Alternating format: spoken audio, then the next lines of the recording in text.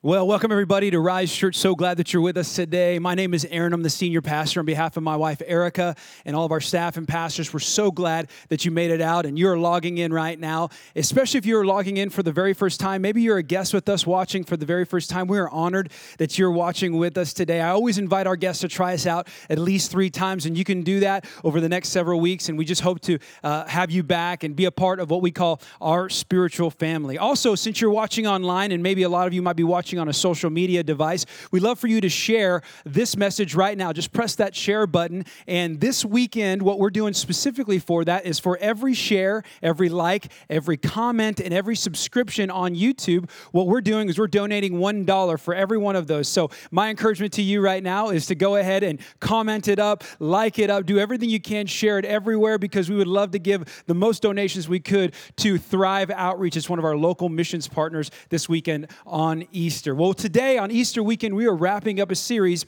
that we've been doing over the last several weeks called Heroic Faith. We've been looking at Jesus' final moments in the Garden of Gethsemane, where he was pressed, where he was having a stressful time. And in week 1, we talked about how we need collective faith, that there's going to be a time where we come up to where you might not get through it all by yourself, but you and I are going to need to get through it with someone else. We call it borrowing someone else's faith for a season. The second week, we talked about submitted faith, the idea that we want to come to God and do everything we can to not just ask God for what we want. We want to ask God, here's what we think, here's what we would like, but ultimately at the end of the day, we're submitted to you. And the third week, last weekend, we talked about unshakable faith, that there's a lot of shaky times right now. There's storms, trials, issues, and we need unshakable faith to get us to our miracle moment. And today we're going to wrap up this series on Easter weekend, and we're going to call it Healing Faith. And if you have your Bibles, we're going to be in Matthew chapter 26. And if you haven't checked out into the series, I highly encourage you to go to our YouTube channel or go to our website at risechurchtx.com. You can get context of where we're at. But Matthew chapter 26, again, we're in the final moments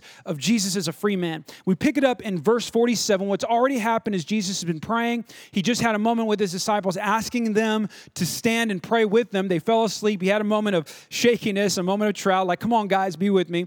And it picks up in verse 47, and we're going to show it to you right here. And it says, while he was still speaking, there came a crowd, and the man called Judas, one of the 12, was leading them. He drew near to Jesus to kiss him. And it goes on in verse 48. It says, but Jesus said to him, Judas, would you betray the Son of Man with a kiss? Verse 49 says, and when those who were around him saw what would follow, they said, Lord, shall we strike with the sword? They start to feel and realize that Jesus was about to be arrested. And in verse 50 it says, and one of them struck the servant of the high priest and cut off his right ear. And this is a moment where things change. Things are adjusted. Things are different. And it kind of gets to the end where it gets to this moment where Jesus stops everything in the middle of all the commotion, in the middle of the violence. He says this. He says, Jesus said, no more of this. And he touched his ear and he healed him. This final act of miracle, this final moment that Jesus has in the garden as right before he's about to go and have his Easter moment, why we celebrate today. So with that as our backdrop as a scripture, will you pray with me? Father, we love you, Lord. We thank you that all around the world we're tuning in and hearing about the good news, the good gospel news of Jesus Christ. I pray that today, Lord, no matter where we are, no matter what our life looks like, no matter what our situation looks like, God, you are in charge. You are King Jesus, and you are in control of our situation. And although I've prepared notes, God, I know you've prepared a great message for all of us. I pray that you would speak to us, help our hearts to be open and our minds to be clear. In Jesus' name, amen. Amen.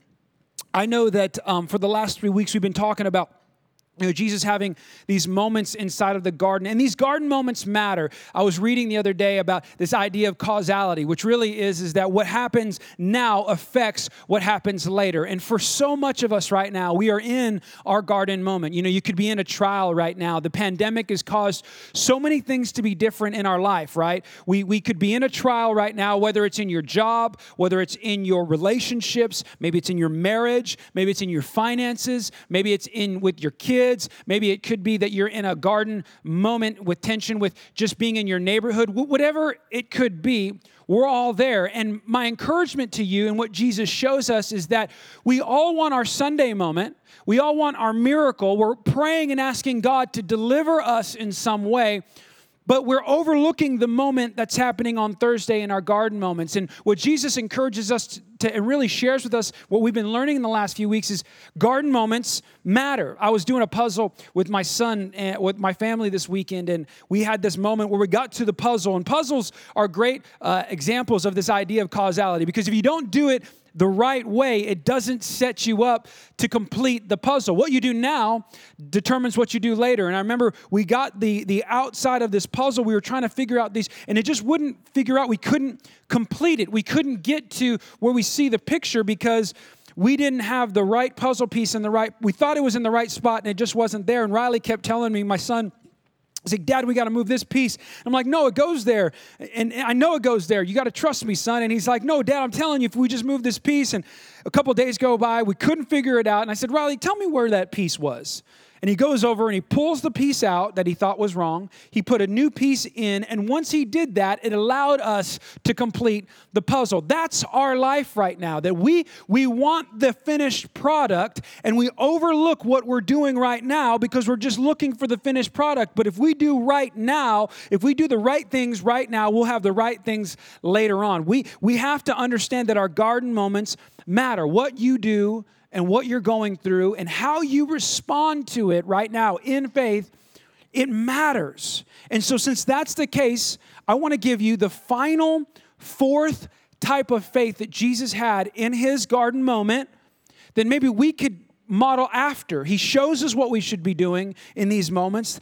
He shows us how we need to respond to these moments. And the final one that I'm going to show you, this is the fourth type of faith that Jesus had in the garden that led him to his miracle. I like this. It kind of put him, it determines what he got. I like what one pastor said, that Jesus settled Sunday on Thursday is what he did in the garden that helped him get to his Sunday miracle moment. The fourth faith, miracle, heroic type faith that we need to have modeled after our Savior Jesus is this idea of called healing faith. Healing faith. That there's this idea that Jesus shows us even in his most stressful, storm-filled moments, he healed someone. Go back, let's read it real quick. Matthew chapter 26, verse 51.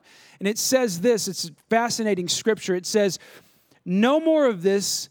And he touched his ear and he healed him. He goes countercultural, really, is what Jesus does. Jesus does something unique. He goes against the idea in the world that in order for you to heal someone, in order for you to help someone, you have to be okay. I like what that word healed there means. The word healed there in the Greek is unique. I want to show it to you what it means. It's pronounced iaomei, and it means to make whole. That in Jesus' stressful moments, translated very clearly, is that he was not whole. He was sweating blood. He was stressed out. He was in his moment of pressure. And in that moment, during his pandemic, during his issue-ridden moment, he reached out and he healed someone. The reason that he did that, don't miss this. The reason that he did that in that moment is he reveals to us that when we heal people in our crisis garden moments, it actually helps us in our crisis garden moments. Have you ever noticed that when you can get your eyes off of you for that moment and reach out and help someone, maybe even when you're stressed, you feel better? Jesus knew that. Jesus was modeling it for us. He was saying, you got an opportunity right now. Some of us right now, we're looking at this world that COVID-19 has given us. We're looking at this world where it's been tossed upside down and things aren't what they should be. And it's caused you to have more issues than you ever thought possible. You could be looking at it as an obstacle keeping you from helping others. And Jesus shows you that actually this is your time to shine. Come on, church. If you love Jesus and you believe in Christ, we model our life after him. Christians, we model our lives after Christ. He showed us this is our time to shine. So what's a healing moment that you can have? What's a healing type faith moment you can have? Let me just give you a couple of examples. It could be that this week you find someone who is at the at-risk condition, who shouldn't be out in the public and might hurt them or might put them at risk. And you know what we could do? you should do yourself a favor. Go find them and get them some groceries, shop for them and help them out. Help heal them. And you're like, well, Pastor, you don't understand. I need some healing. I need some help. I'm just telling you, Jesus modeled this. He says, if you want your miracle, it could be on the other side of you helping someone else. It could be you making a simple phone call to someone who's in need. Maybe they're alone. You won't realize how lonely people are right now. Even if you feel like you're really connected, there's a lot of people who aren't on the internet. There's a lot of people who aren't on social media. There's a lot of people that even when they are, the only thing that they're hearing is that people are isolated and things aren't going to go good and things are going to get worse and what's going to happen when we hit the top of the curve. I mean, like everybody's freaked out. You could have a healing moment with someone just by picking up the phone and making a phone call. Could be to your family, could be to your friends. Do something for someone else and see what happens to you in the process. This is our time, church. This is our time. This is our time to be strong. This is our time to stand up. This is our time to model after Jesus. This is our time to not sit back and kind of cower down and hope and wish and just, man, I don't know what I'm going to do. And no, this is our time. Look, all throughout history, every major issue that happened in the world, it was the church's time to shine. So my encouragement to you, wherever you are in the world watching this right now, this is your moment. This is your time to stand up, be strong, put your shoulders back, and walk forward and go out and heal someone today. Now, we've looked over the last 4 weeks. We talked about, again, the idea of collective faith, the idea of submitted faith, the idea of unshakable faith. And today we talked about this idea of healing faith. And it's the type of faith that Jesus had in his garden that led us to Sunday, Easter morning. Isn't that interesting? Easter morning, what we're celebrating today. And I was sitting with my son Titus. We were taking communion together on Friday as a family, and on Good Friday. And we were talking about what Easter meant. And Titus had a great question that I'm not sure some of us even ask ourselves. He said, Dad, why do we celebrate Easter? Why do we celebrate Easter every year? Why do we celebrate the resurrected King? Why do we celebrate Resurrection Sunday? And I said, son, that's a good question. You have to ask yourself that question as well. So if you think about it, if you grew up in Christianity, or maybe you grew up religious, maybe grandma or grandpa brought you to church, maybe mom and dad did, and you were kind of riding their faith walk as you were younger, and so you might be used to the idea that there's a reason we should celebrate Easter, but you don't know in your heart why you should celebrate, why we even celebrate Resurrection Sunday. And I answered him with this story. I actually shared with him what I talked about this week. I shared with him my notes about this story, because if you go back and look at this interaction, this last miracle of Jesus that was performed with Peter, you'll see that it actually foreshadows the Easter moment that was to come. It was an interesting, if you go back and you read it, and I walked him through it, and I want to show you that the final miracle of Jesus does this very, very uniquely. I'm going to show this to you, and it's in Matthew chapter 26, verse 50, and it says this, and it says, and one of them struck the servant with the high priest and cut off his right ear. We're going to come back to that. And then the next verse, it says, but Jesus said, no more of this, and he touched his ear and he healed him. Now, if you read that quick and you just bypassed it and you didn't know what that meant, you missed a couple of things. Two things stand out in this story. The first one is this, is that when Jesus healed the servant of the high priest's ear, he actually gave him his dreams back. The servant got his dreams back. Now, you don't know this, but the servant of the high priest in that time would have been kind of an intern for the priest. He would have been the guy who was the official for the dignitary that was around. He came to make sure that the high priest wanted to make sure Jesus was getting arrested, and he was his representative. He would have had hopes and dreams to become a priest one day. He was serving the man that he was hoped to be one day. He had dreams and aspirations, and what you need to know about first century Hebrew culture is that you don't make that decision when you're 35 or you're 40 or you just kind of figured it out one day and you just felt like, I want to be a priest. It starts from when you're a kid. and you learn to be a rabbi and a priest from early age, and you got to go through a lot of schooling and a lot of training. This man had dreams his whole life to get the title priest. The problem, what happened when Peter actually cut off his ear, is now, according to Levitical temple law, it actually would keep him from becoming a priest, because there was a part of the law that said in order for you to become a priest, you couldn't have any part of your body maimed. When your ear gets cut off, that's a maim. That's an issue. And so when Peter cut off his ear, he didn't just cut off his ear, he cut off his dreams. And so when Jesus, here's what you need to know. Again, we're talking about what's foreshadowing what Jesus was going to come inside of the garden. When Jesus picked up his ear and he walked and he healed his ear, he not only gave him his ear back, he gave him his dreams back. And you need to know this, that Easter Sunday is not just about Jesus giving you a piece of your prayer to him right now. He always gives you that and then some. The reason that he did that is when Jesus died and rose again, he gave us all our dreams back. He gets to give you your dreams back. You right now might be praying, God, just give me another paycheck. He doesn't want to give you another paycheck. He wants to give you that and then some. He wants to give you a career. You might be praying for your kid right now, like, Lord, just help me get him to bed. Help me teach him some schooling. Help me get him to not freak out. He doesn't want to just give that to you. He wants to give you legacy where that kid grows up and becomes a woman or man of God, that they can walk out your faith as long after you're gone. Come on, Jesus always wants to give you more than you thought he did. Again, he's foreshadowing what's to come at Easter. Whatever the enemy is trying to cut off of your life, Jesus wants to give it back. And the second thing that stands out to me as you read this story is that Peter got his life back. Peter got his life back. I want to set the setting. Think about this. You're in a garden with Jesus, and you're his closest confidant.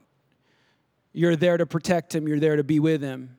People come to arrest Jesus, and in that moment, in a moment of anger, in a moment of rage, in a moment of maybe just misunderstanding, Peter takes out his sword and does the unthinkable. He attacks another person and cuts off his ear. In that moment, Peter was caught. In that moment, there was no debate on what had happened. Peter did something wrong. Peter was caught red-handed. Peter not only there was not only Peter who did it, there were people who saw it, so there were witnesses. And, oh yeah, there's evidence, because now there's an ear laying on the ground. He's caught red-handed. He's guilty. Peter's guilty. And you could not attack a representative of a dignitary in that time and not lose your life. You got to understand the gravity of what happened. So Jesus does what only Jesus can do. He enters into the story. While he's guilty, while he's red-handed, he's caught. There is no debate. He has done something wrong. Jesus walks up to the ear, he picks it up, and when he healed the servant of the high priest, he gave Peter his life back. He literally, maybe the best way to say it, is that he erased the evidence that made him guilty. So what does that mean for us on Easter? Why do we celebrate Easter? Is that when Jesus died and rose again, he did for us what we could not do for ourselves. He erased our guilt. He erased our shame. He erased the evidence that made us guilty. We are guilty. But Jesus goes to the cross, and the reason that we celebrated is because he could do what we could not do for ourselves. It's a unique thing that comes from our Creator. I'm going to close with this thought on Easter weekend. I remember a story. A couple of years back, my wife and I went to the store, and I did a little honey-do list. And we needed to get some groceries from our local grocery store. So I grabbed my son, Riley, and I picked him up, and I said, hey, bud, let's go to the grocery store. We'll get your mom some food. She had some items she needed. We go to the grocery store, and we go down the aisle for bread. And you can see the aisle for bread is, happens in the kind of the grocery store. He runs up, and I say, go get that loaf of bread. And he pulls out the bread, it's interesting how he grabbed it. Most kids, I don't know if you ever do this with your kids, but if you let them grab the bread, they never grab it like this, you know. My son grabbed it by the end, you know, and he started doing what all kids do. He just started swinging it, you know. He started swinging it down the aisle. And before you knew it, he swung it so hard. Before I could tell him not to, the bread flew down the aisle right in front of a cart. The cart runs over the bread before it could stop. The person pushing the cart steps on the bread multiple times before they could figure it out. And everybody kind of gasps in the aisle, you know, because that's the cardinal sin, isn't it? With bread, the cardinal sin is don't smash the bread. Now, why is that? Because we know once you smash it, there's no going back. My son didn't know that. So he runs up and he picks up the bread, and this is what it looked like. It looked smashed. It looked like it was stepped on. It looked like it was rolled over. It did not look like we could use it again. And he's so sweet. He walks up to me because he didn't know. He said, Dad, I'll fix it. And you know what he started to do? He started to kind of pull it apart. Have you ever tried to pull apart smashed bread? Come on. It doesn't work. And I said, son, that's not going to work, buddy. We're going to need a new loaf of bread. Take that. And just as I said that, there was a employee for the store. I said, just go let them know what happened and give that to them. He walked up to the employee, handed the bread to the employee, and the employee handed them, what did he do? He handed him a brand new loaf of bread. Now, why do I tell you that story? Our life, in so many ways, starts out fresh and brand new. You and I start out fresh and brand new. When we're younger, we have dreams and hopes, and we haven't gone through a lot of life yet. We haven't been smashed. We haven't been rolled over. We haven't been mangled. We start out like this, and then sin enters into the story. And you and I all fall short of God's glory. We sin. We have pride issues. We have fear issues. We have jealousy and envy and greed. And our life goes from a fresh loaf to a smashed loaf, honestly. We get ran over a lot. Could be you right now. And there's some of us in this world, what we do is we're told by self-help gurus, we're told by people who have good intentions to just work on your life. And if you just fix it, you just try to fluff it back out. And have you ever tried it before? You realize the more you pull on it, the more you try to fix it, the more you try to make it right, the more you try to mess with your life, it doesn't work. It doesn't, it's too far gone. There's no revitalizing, there's no saving, there's no renewing in our own hands. But I like what that clerk did. He knew that. He grabbed a new loaf and said, here you go, buddy. When Jesus died on the cross, the reason we celebrate Easter, the reason that we worship Jesus is He did for us what we could not do for ourselves. And our life in our own hands is a messed up, mangled mess. And when you bring it to Jesus, He does what that clerk did. He hands you a new life. Not a revitalized life, not a life that just kind of, looks a little different, not like a life that where He kind of takes out some of the bad pieces. No, He hands you a whole new life. And now we get to celebrate Easter weekend, Sunday morning. We get to celebrate Resurrection Day. The reason we celebrate it is because He did for us what we could not do for ourselves. So that's my encouragement to you today. Maybe you're in here watching right now, and you're maybe the first kind of a person where you're stuck trying to fix your life before you come to Jesus. You're stuck trying to piece it all together so that you can present it to Him. Can I tell you right now, all you need to do is bring your life to Him. He'll give you a new one. He'll hand you something that you never thought possible. He'll hand you the miracle of Easter from His hands. not yours. The beauty of Sunday morning is found in, really, what I believe, Jesus dying not for one, but for all. I like what Scripture says in Matthew chapter 20, verse 28. It says, "For even the Son of Man came not to be served, but to serve others, and to give his life as a ransom for," I like this, "for many," for all, for everyone. So guess what? You don't have to have your life all together. If you have a mangled mess of a life, bring it to Jesus. He'll give you a new one. You don't have to be a Christian to follow Jesus. You come to Jesus just as you are, and guess what he does? He lived a life that you couldn't live. He died a death that you couldn't live. He did all the things that you couldn't do so that you and I could have freedom in Jesus today. We celebrate. We have a hope. We sang about that today. Hope has a name, and his name is Jesus. I want to invite you into that moment with him.